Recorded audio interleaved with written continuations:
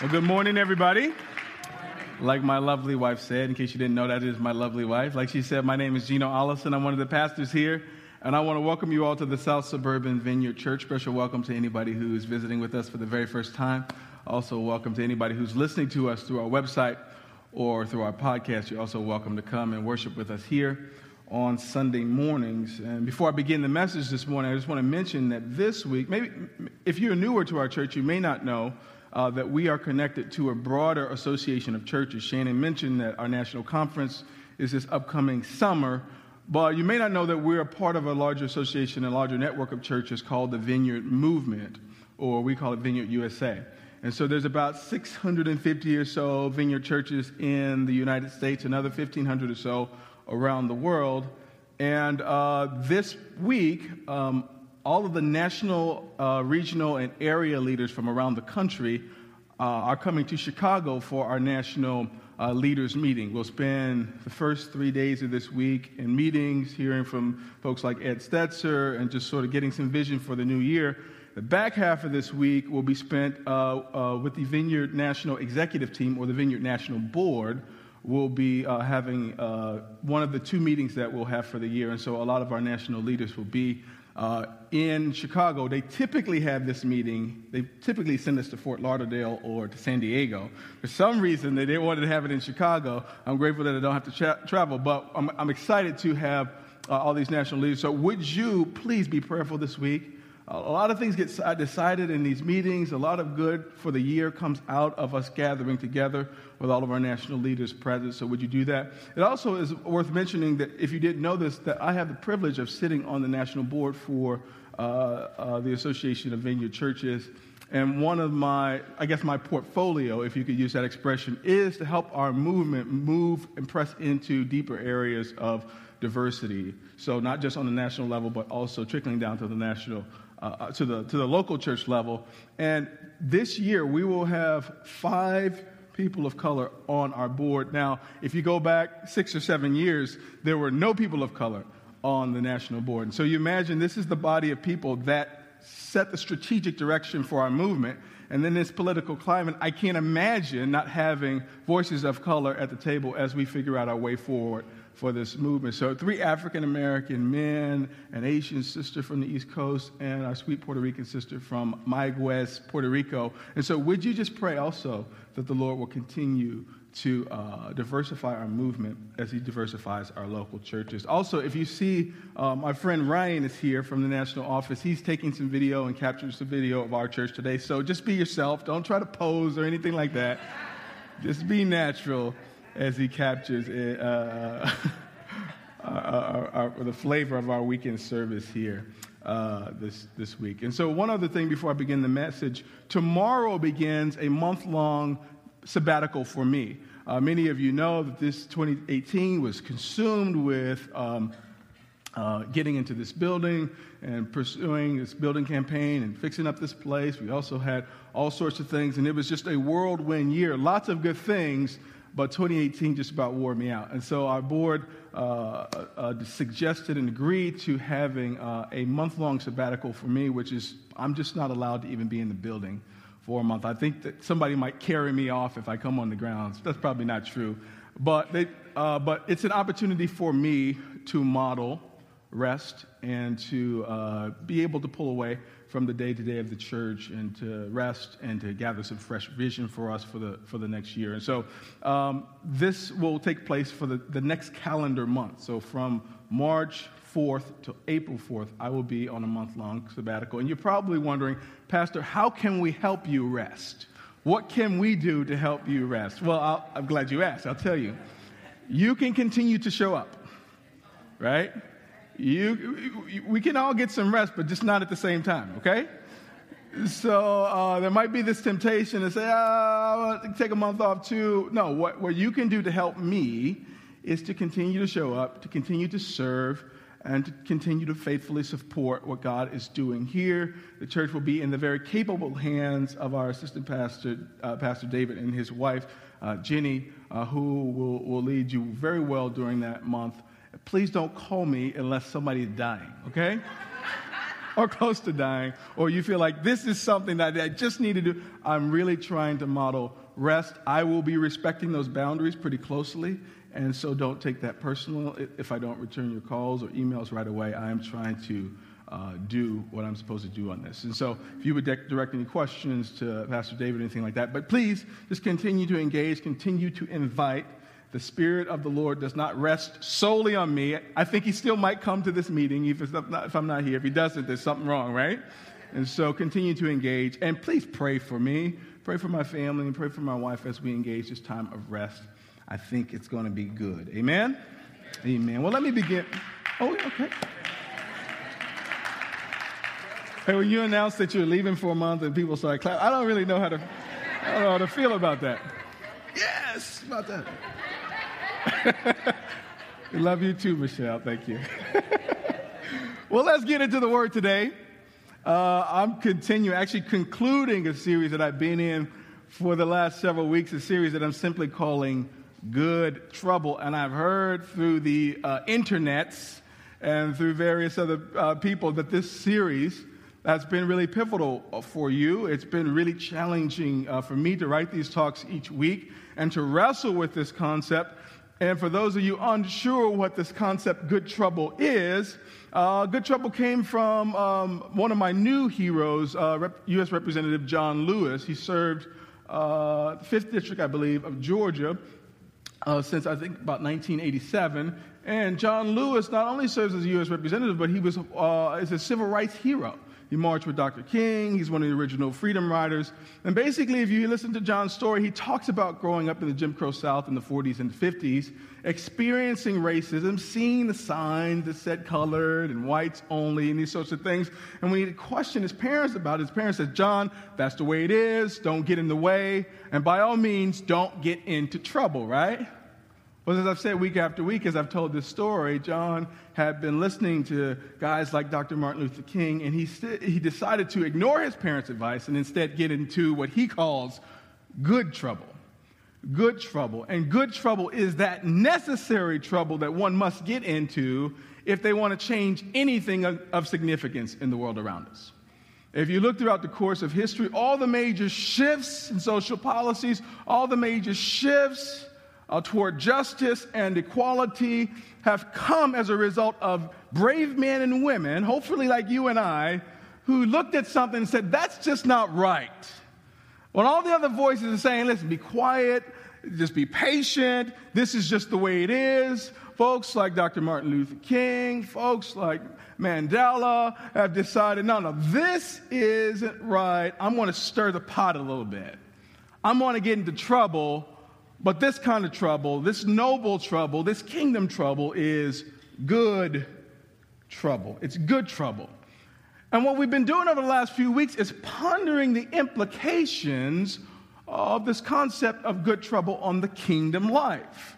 Pondering the implications of what good trouble must look like and what it might mean for those who seek to do the kingdom work. If you've been a Christian for more than 2 weeks, you know that this is no cakewalk. It's not easy, right? We have been framing faith as a life of risk, a life that might get you into a bit of trouble. And what we've been saying is that often this kingdom life causes you to run toward the trouble rather than away from it. And I'm talking, of course, about good trouble. I've challenged you over these last 3 weeks not to be the type of Christians that simply go with the flow, that seek to blend in, but to stand out in all the best possible ways, especially at this particular time in our nation's history. And so this call to get into good trouble is not simply making sure that your heart particularly aligns well or falls on the right side of any issue, but this whole notion of good trouble leans toward the human factor. That oftentimes, as it relates to fighting for justice and equality and getting into good trouble, there are humans, real names, real social security numbers on the other side of that good trouble. And basically what that means for us is that as kingdom people who seek to get into good kingdom trouble, we root that understanding in God's heart for people to see and be saved, right? To see God, to come into his kingdom, to come into his family, and to be saved. And because of that reality, we've challenged you to get angry, righteously angry. We've challenged you to show mercy because mercy is the oil of the kingdom. We challenged you last week to be resolute, be determined, be steadfast. Don't turn around at the first sign of trouble. And as we conclude this series today, I want to talk about the subject of freedom, right? What I've discovered is that you can't talk about good trouble, which includes a strong human factor. There are people tied to this good trouble. There are natural good kingdom results that are beneficial to humans, right? And the great benefit that is the fruit of good trouble is often freedom. Freedom, which is defined as the power and right to act, speak, or think as one wants without hindrance or restraint, or more simply put, the state of not being imprisoned or enslaved. Freedom. Freedom sits at the very core, very essence of our faith. It's what Christ is all about. I want to direct your attention briefly this morning to Luke chapter 4, verse 16. It says, when he, Jesus, came to the village of Nazareth, his boyhood home, he went as usual to the synagogue on the Sabbath and stood up to read the scriptures. The scroll of Isaiah, the prophet, was handed to him. He unrolled the scroll and found the place where this was written, the Spirit of the Lord is upon me, for he has anointed me to bring good news to the poor.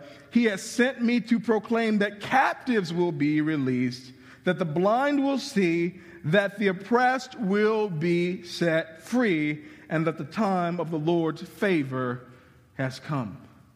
Jesus goes to the synagogue, goes to the temple, stands up to read the scripture that day, and they hand him the scroll of Isaiah, and in it was the messianic promise of what Messiah would do. Jesus finds this point and reads aloud the fact that he has come empowered by the Spirit to preach the good news, to set the captives free, and to proclaim the year of the Lord's favor. This messianic promise that this Jewish audience would have been familiar with, this is what Messiah would do, and Jesus is basically saying, I'm the man. And he's not just handing out business cards here, he's saying, I'm the guy. I come to fulfill this. This is my mission statement. This is what I've come to do. At the core of what Jesus has come to do is to bring what? Freedom. To open the cages, to loose the shackles, to break the chains, the salvation message, the kingdom message, the mission of God. At the very center of it is what? Freedom, freedom, freedom. And if we are to continue the ministry of Jesus, if we are to extend the kingdom of God, which means that we push back against the kingdom of darkness, it has to be our mission as well to what? Loose the chains of the hearts and minds of people. Open the cages and take the chains off the actual wrists and ankles of those bound by all manner of imprisoning forces, both natural and supernatural. Good trouble means that we're actively working to set the captives free. And so I want to talk about that this morning, and a message I'm simply calling Cry Freedom. Each week we've given you something to do. Get angry, right? Show mercy. Be resolute, right? And this week, cry freedom.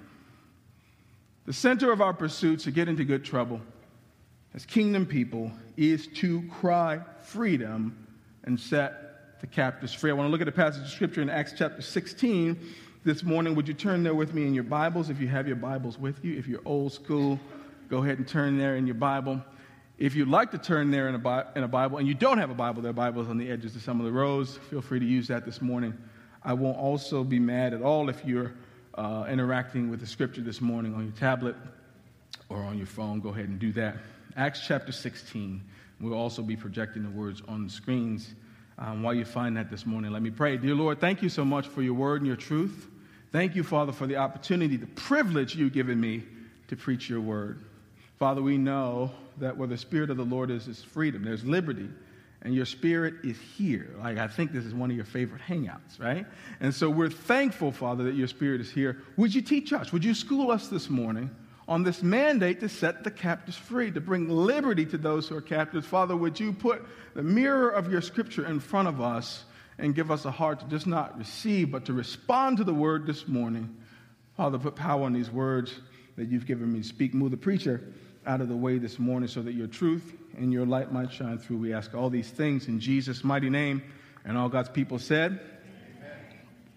Cry freedom. Acts chapter 16. Excuse me. And we'll start at verse 16. This is the Apostle Paul speaking. One day as we were going down to the place of prayer, we met a slave girl who had a spirit that enabled her to tell the future. She earned a lot of money for her masters by telling fortunes. She followed Paul and the rest of us shouting, "These men are servants of the Most High, and they have come to tell you how to be saved." Verse 18, this went on day after day until Paul got so exasperated that he turned and said to the demon within her, "I command you in the name of Jesus Christ to come out of her," and instantly it left her. Her master's hopes of wealth were now shattered, so they grabbed Paul and Silas and dragged them before the authorities at the marketplace. The whole city is in an uproar because of these Jews. They shouted to the city officials, "They are teaching customs that are illegal for us, Romans, to practice." A mob quickly formed against Paul and Silas, and the city officials ordered them stripped and beaten with wooden rods. They were severely beaten, and then they were thrown into prison. The jailer was ordered to make sure they didn't escape. So the jailer put them into the inner dungeon and clamped their feet in the stocks. Around midnight, Paul and Silas were praying and singing hymns to God, and the other prisoners were listening. Suddenly, there was a massive earthquake, and the prison was shaken to its foundation. All the doors immediately flew open, and the chains of every prisoner fell off. The jailer woke up to see the prison doors wide open. He assumed the prisoners had escaped, so he drew his sword to kill himself. But Paul shouted to him, "Stop, don't kill yourself. We are all here." The jailer called for lights and ran to the dungeon and fell down trembling before Paul and Silas. Then he brought them out and asked, "Sirs, what must I do to be saved?" They replied, "Believe in the Lord Jesus, and you will be saved, along with everyone in your household."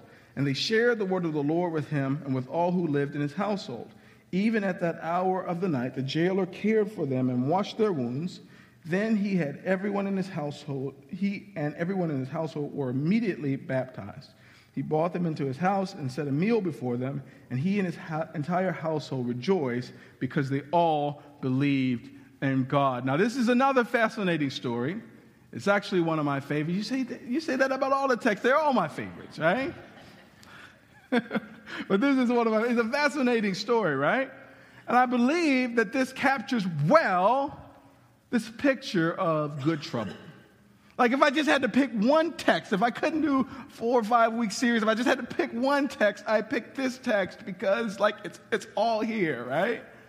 Paul and Silas ministering, dealing with the issues and realities of being a force for good, a force for kingdom good, is a perfect snapshot of people on mission. Kingdom guys doing kingdom things, crying for freedom, and getting into good trouble. And so I think this text today, if we'll allow it, gives us a grid, gives us a framework for how we should look at the world around us and how we should move forward, given this new charge to get into the good, best kind of trouble. I want to pull out 5 things as we walk through this text today. The first thing this text shows us, in light of our goal here today, is that there are captives everywhere. There are captives everywhere. And by captives, I mean there are people bound by something, bound with something, everywhere you look. You simply just got to, look up from your phone every now and then and see it. It's striking to me that when I leave my house full of myself, consumed with all the cares and things that I have to figure out, I totally miss what God is doing around me. Isn't that true? I totally don't have eyes to see. I'm so preoccupied. I'm impatient. All sorts of signs of trauma and stress and people in need of some kingdom-like action are all around me, but I can't even see it. I don't perceive it because I'm not interruptible. I'm not interruptible.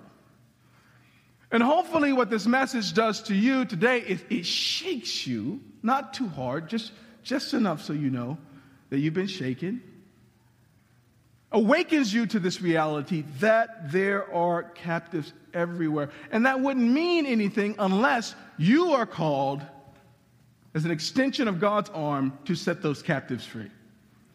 This would be of only special interest to you as a casual information unless you discovered that you were called, you were commissioned to bring freedom to these captives. The first reality today is that there are captives all around us. We see it in this text. They say they met a slave girl who had a spirit that enabled her to tell the future. She was a fortune teller. And not only that, she earned a lot of money for her masters by telling fortunes. And not only that, she had apparently taken a liking to Paul and his ministry companion Silas and was following them around, flattering them. These men are servant of the Most High God, and they have come to tell you all how to be saved, right? And so Paul gets tired of this, and he deals with it. But this woman, make no mistake, she is slave. In a very natural sense, she is the property of someone else. But not only is she the property of someone else, not only is she an actual slave, but spiritually, emotionally, in every meaningful, intangible way, she is not free. She's bound by this demon, bound by this spirit. And let me just remind you and perhaps inform you in case you didn't know, we are that kind of church. We have a healthy respect for the spirit world, and we're not afraid of demons here. If there were demons in the Bible, they didn't all get laid off, right? They're still working. They're still active. Right? And so we have a healthy respect for the spirit world. We know that greater is he that is in us than he that is in the world. So we are not afraid, but we know that the enemy is a worthy foe, and we do ourselves a favor in respecting the spirit world, particularly this kingdom of darkness. But this woman was bound by a demon.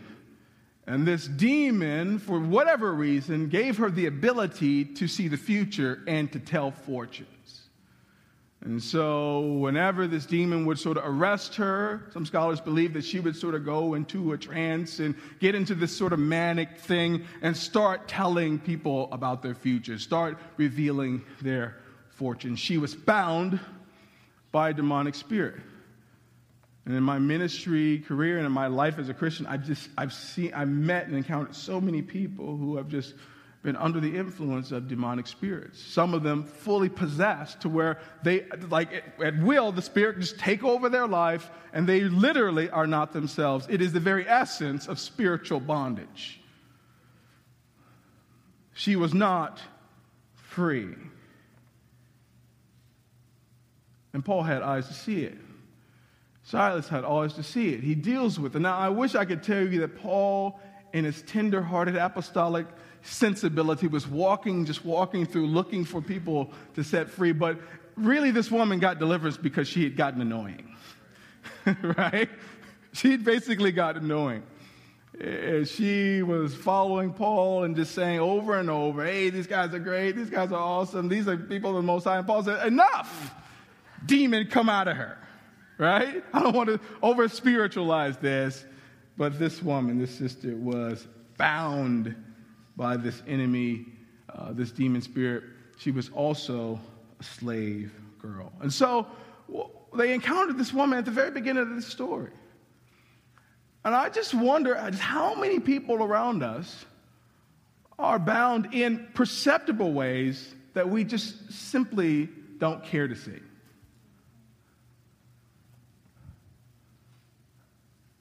And I'm not trying to convert you into people who look for a demon under every rock, you know. I grew up in a church like that, where we couldn't have Lucky Charms because, you know, we're not lucky, we're blessed, you know. I thought, okay. We can't have it because it's $4 a box, but you tell yourself whatever you want. Everything that was expensive was demonic in my house, so we started figuring it out when we turned teenagers, right? But this is like a reality.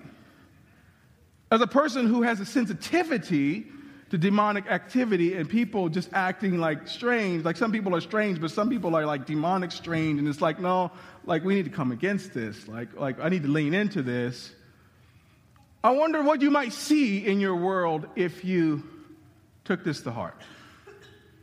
Who might you be able to minister to if you took this to heart? Now, this isn't just demonic oppression. This is all manners of captivity that would be visible to you if you paused and said, yeah, there are captives everywhere. But that the second part to this that's equally important, and that is that there are captors everywhere. There can, by definition, not be any captives without a captor. There cannot be oppressed people without an oppressor. I'm talking naturally or spiritually. There cannot be captives without there being captors. And so this woman is being held captive. She's not free in a natural sense because she is the property of her slave owners, of her masters. Her captives also happen to be these demons that can just sort of take over her at will and cause her to do whatever they want her to do. Now, we learn in this text that once she was freed, once she was delivered by Paul, casting out this demon, her master or her captor was not particularly excited. Wasn't excited. Verse 19 tells us why. Her master's hopes of wealth were now shattered, so they grabbed Paul and Silas and dragged them before the authorities at the marketplace. And here's what's helpful to understand, especially in this whole conversation about good trouble, especially as we consider ourselves and walk out this reality that we're called to set the captives free.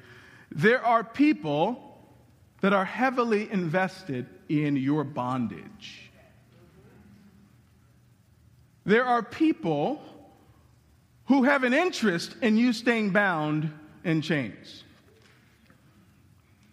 And generally, the way you know who those people are is like people who are for you, they're trying to call you out of dysfunction.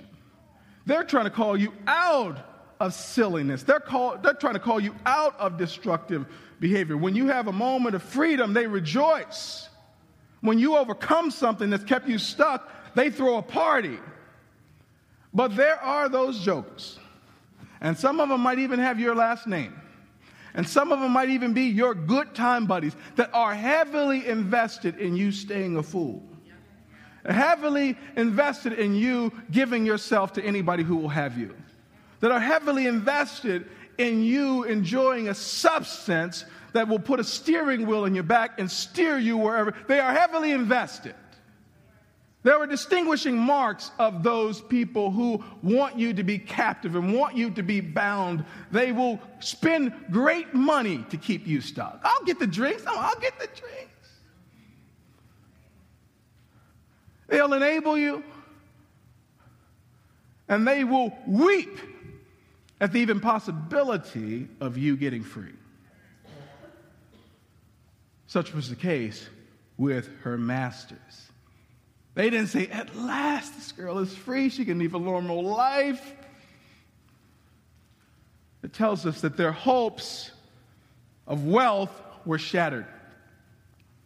And in fact, their livelihood was directly connected to her brokenness. Their livelihood was directly connected to her chains. And so this is helpful and necessary if we're going to be good troublemakers, because if you ever find an oppressed people, you will find an oppressor that benefits greatly from that oppression. And if I wasn't aware of this, it would boggle my mind that I would see somebody kneeling for equality or protesting for something, or calling for equal rights, or calling for justice, or calling for a cease to the slaughtering of innocent lives here and there. It would boggle my mind why anybody would object to that. Why anybody would object to breaking down a system or an institution that keeps some people underneath and has some people at the top. Why somebody would have an issue with lessening the wealth gap in America between the haves and have-nots. It would boggle my mind why some people push back against justice, push back against equality, and then I remember, if there are oppressed, there is an oppressor that is benefiting from that oppression. Same with the civil rights movement. They say, hey man, we want to sit the front of the bus. We want to sit where we want to. We pay our money. We want to be able to vote. We want to be able to do this and that and that. And the oppressor says, no. We've gotten used to a certain way of life. In slavery? Why? America's great for us. And so if you're going to get into some good trouble, if you're going to be sneaking around, opening cages and loosening shackles, you're going to have to contend with the oppressors. I want that to scare you off now. And these oppressors are both natural and supernatural. They are both flesh and bone and spirit.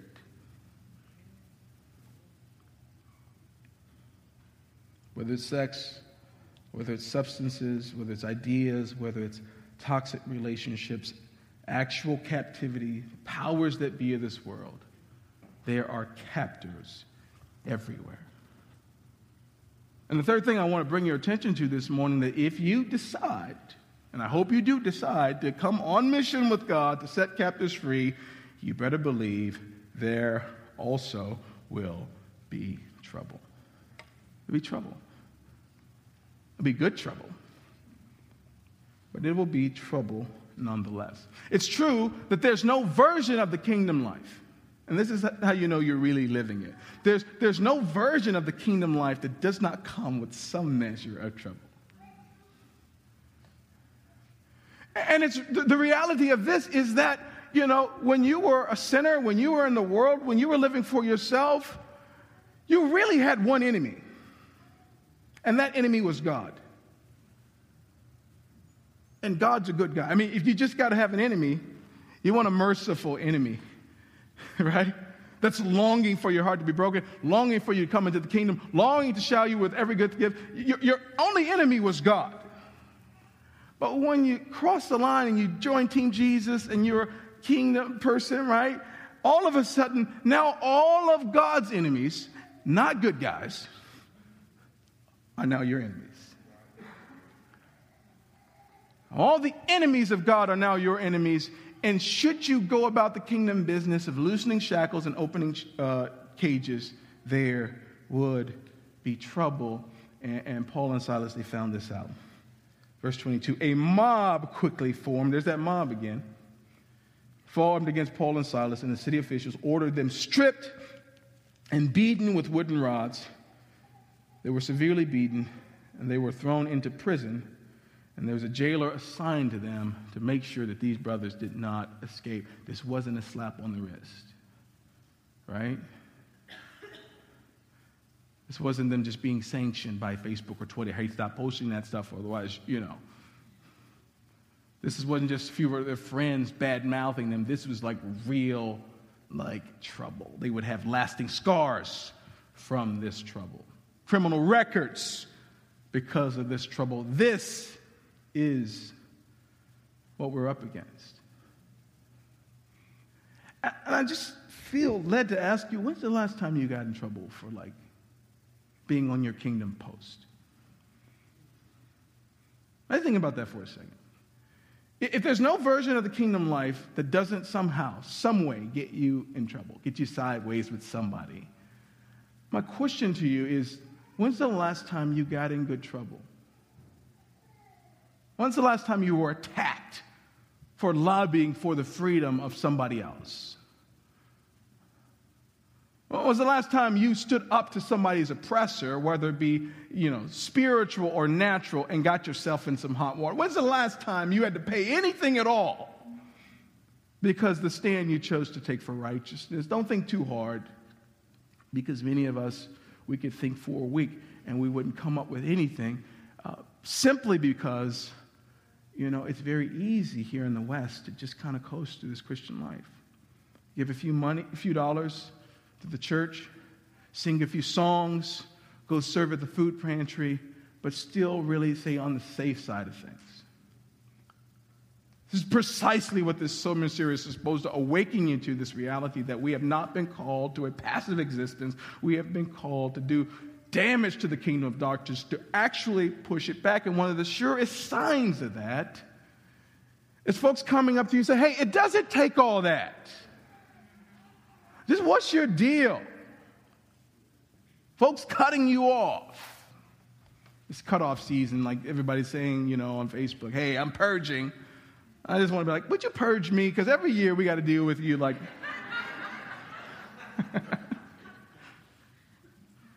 When's the last time you got into some trouble? And some of you have gotten into trouble. But I'm struck by the way Paul and Silas respond to this trouble. See, it's not enough just to get into trouble, right? Because some of you got into trouble, and that stopped your forward progress.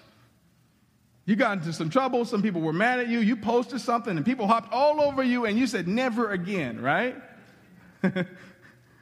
But I love how Paul and Silas respond to this, which brings me to the fourth thing I want to pull out today, that the faithful respond with faith. When you get into good trouble, and you're convinced, as we talked about last week, that there's a resolve that is taking you. Do you budget for the trouble? You expect it. When it is right in front of you, the faithful respond with faith. Verse 25 tells us around midnight, Paul and Silas were praying and singing hymns to God, and the other prisoners were listening. Now, let me pause just here for a second. It seems almost perplexing that they had just been stripped and beaten in the streets, thrown into prison. And this isn't like county jail, or some other prison where you got your accommodations and they're taking good care of you. This is like not a nice place, right? What's Paul and Silas doing? They're praying. And it's not like, oh, please get me out of here, Lord. Just get me out of here. It is faithful, fervent prayers. And it's worship. It's singing. It's singing. Now, this could only mean two things. This means that they've likely been here before. So they were counting on this. They weren't at all deterred by this. And they just might have also knew that God has a fantastic way of getting glory out of messes like this. They might have known two things. I'll repeat it again. That this was bound to happen. They'd probably been here before, no doubt, by this time. But they also knew that as people on mission and people on purpose, that God has a unique way of working this out for the good. Maybe not their good, but for kingdom good. And so my question to you is, how do you respond when you get into trouble? How do you respond when you get into trouble? And right now, for the purposes of this conversation, I'm not talking about when you get in trouble that you caused, like that you made bad decisions and stuff like that. That's another conversation. I'm talking about like when you know that you're doing what God called you to do. When you know God said, speak to that issue, deal with that oppressor, go and grab that person and set them free, and you get into some trouble, folks are mad at you, things and forces come against you, an uptick in spiritual warfare because you're on mission. How do you respond? Do you respond by drawing back and receding? Or do you respond as Paul and Silas did, with faith, with joy, with gladness, with praying, with singing? Because this just wasn't some casual worship. This was apparently the type of thing that shook some things loose. Verse 26 says, suddenly there was a massive earthquake, and the prison was shaken to its foundations. All the doors immediately flew open, and the chains of every prisoner fell off. Oh, that we would worship that way. We're not even locked up. Oh, that when we worship and when we sing, like heaven would come down. And the glory of God would shake us. That it's not too late. We're going to worship a little bit later. Maybe we can induce some of that. But something tells me this was no casual God save me prayer. Something tells me this was no casual worship. It wasn't routine and mundane. This is the sort of worship and prayers that come from the lips of those souls that have been anchored in the Lord. Those lives that have not just been anchored in the promises of God, but the reality of the call and the mandate to be on mission and to be on purpose. And so there was no sign of retreat at the first sign of trouble. There was no sense that, hey, we better lay low. And this is a common thread we see, right? We saw it last week, Daniel chapter 6. They said, Daniel, if you pray to anybody other than King Darius, bro, you're going to be lying food. Daniel's timer went off. Beep, beep, beep, beep, beep. Oh, dang, it's time to go pray. And I'm not shutting the curtains either. I'm going to pray. And these guys press into their things. The walls are shaken. Every chain falls off. The jailer wakes up, verse 27, to see the prisoners' doors were open wide. He assumes the prisoners had escaped, so he drew his sword to kill himself. But Paul shouted to him, stop, don't kill yourself. We are all here. He responds with faith. Now, so far, so good, right? Set the captives free. Get in trouble. Respond in faith. There's one more step to this. Fifth thing I want to point out. That there is glory in the trouble. There is glory in the trouble. And we touched on this last week, and we've seen this faithfully throughout all the stories. And some of us haven't experienced the glory because when the trouble starts, we have a tendency to back away. Isn't that true?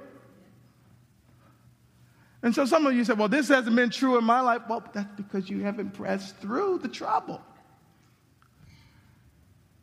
It could be because you haven't responded in faith or with faithfulness to the trouble. And I'm saying all this and I'm going through all this so that you are not surprised when trouble comes. That you might budget for it, that you might expect it because it's a part of the deal. And I'm just trying to awaken your Christian sensibility to the fact that if you stay the course, if you press through it, kingdom objective will be made, and we highlighted it last week, is that God will get the glory. There is glory in the trouble. You say, really? There's glory in the trouble? Not glory for you. You say, oh man. I told you a couple weeks ago that one of the marks of good trouble is that it's a noble cause isn't something that benefits you or lifts you up. As a person on mission and as a person doing kingdom stuff, that we are here for the greater glory of God and for the well-being of other people. That's usually how you know if you engaged in good trouble. And so I told you this story is a perfect snapshot of God's glory being made known as a result of the trouble. Verse 29, the jailer called for the lights and ran to the dungeon and fell trembling before Paul and Silas. Now, this is the guy who's been charged with making sure they don't escape. Then he brought them out and said, sirs, what must I do to be saved? They replied, believe in the Lord Jesus, and you will be saved along with everyone in your household. And now these guys have an opportunity to minister the word of the Lord to not just the jailer, but his entire family. And the text doesn't even speak of the other people who are still in their cells, cage open, chains free. Frankly, I think it's the most remarkable part about this story is that those guys didn't take a break for it, right, and run for it. But the glory of God has been made known and shown. But where did this start? It started with them interacting with the slave girl. And loosing her of those demons and setting her free, changing the course of her life. And it would have been nice if the story would have ended there, but God had more work to do here. He had more work to do. And this glory that is shown in the jail only happens if Paul and Silas didn't get away with upsetting this girl's slave masters. It only happens. And as we saw last week, much of what God wants to show us, much of his weight and glory, much of the salvific work that he wants to do in the lives of the people that we have influence over is birthed out of the trouble. There is glory in the trouble. Don't run from the trouble. You say, why are you saying that so much? Because it is the Western way. The Western Christian way to assume that the path of least resistance is God's will. And that simply does not square with all of Holy Scripture. First sign of trouble, man, God must be closing that door. No!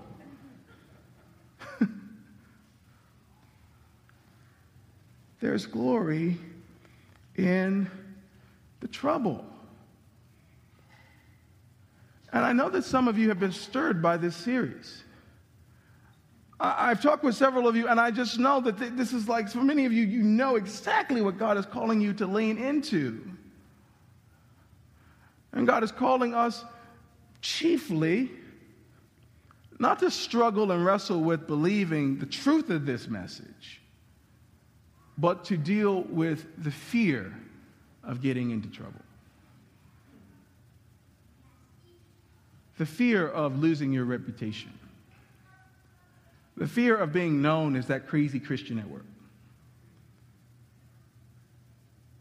Fear of being known as that progressive or that person who maybe you have a family that's, super racist and super bigoted, and like every time you speak up, you just get hit. And your life, as you've been awakened to the realities of what God has called you to do and what God called you to be, you just keep getting hit over and over and over. And you're not getting invited to stuff. And you've gotten a reputation now. And the fear of that and the intimidators that would seek to come against you as you do this kingdom work has got you second guessing what God is calling you into.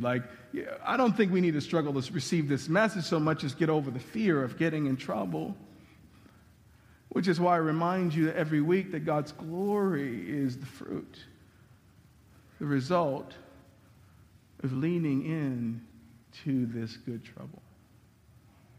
And what a waste this would be if we get at the end of this series and we've just had this inspiring pep talk or 4 pep talks and we don't figure out any tangible, practical ways of walking this out. That would be a tremendous loss. But I feel like the Spirit of the Lord is pushing us towards, nudging us toward being like Paul and Silas, being like our Lord and Savior, Jesus Christ, being like Daniel, fearless, courageous, right? I guess courageous isn't the absence of fear. The presence of courage in the face of fear. And resolve and a stick-to-itiveness because we are what? People on mission, people on purpose. And our lives are to serve what? The greater glory of God and to be a blessing to other people. And the only way we can do that is being on mission and bringing freedom to those who are bound. I told you they're everywhere. And the challenge and charge to you is, what are you going to do with that information? What are you going to do this week? What are you going to do this month to engage that kingdom call? Worship team, you can come up as I pray. Father, I just want to seal this series with just gratitude. I thank you, Father, for awakening our hearts to your heart. Father, I thank you for reminding us that you have not called us to be passive.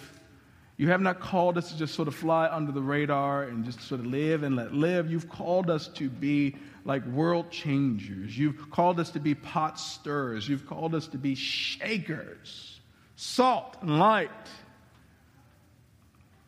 And so, Father, I pray that you would give us, even as we worship today, you would give us real ways that we could not just receive this word, but respond to what you have spoken. Father, make us troublemakers. May your glory be seen and known as a result of our resolve and our determination to be who you've called us to be. Bless us, keep us. In Jesus' name we pray. All God's people said, Amen. Amen.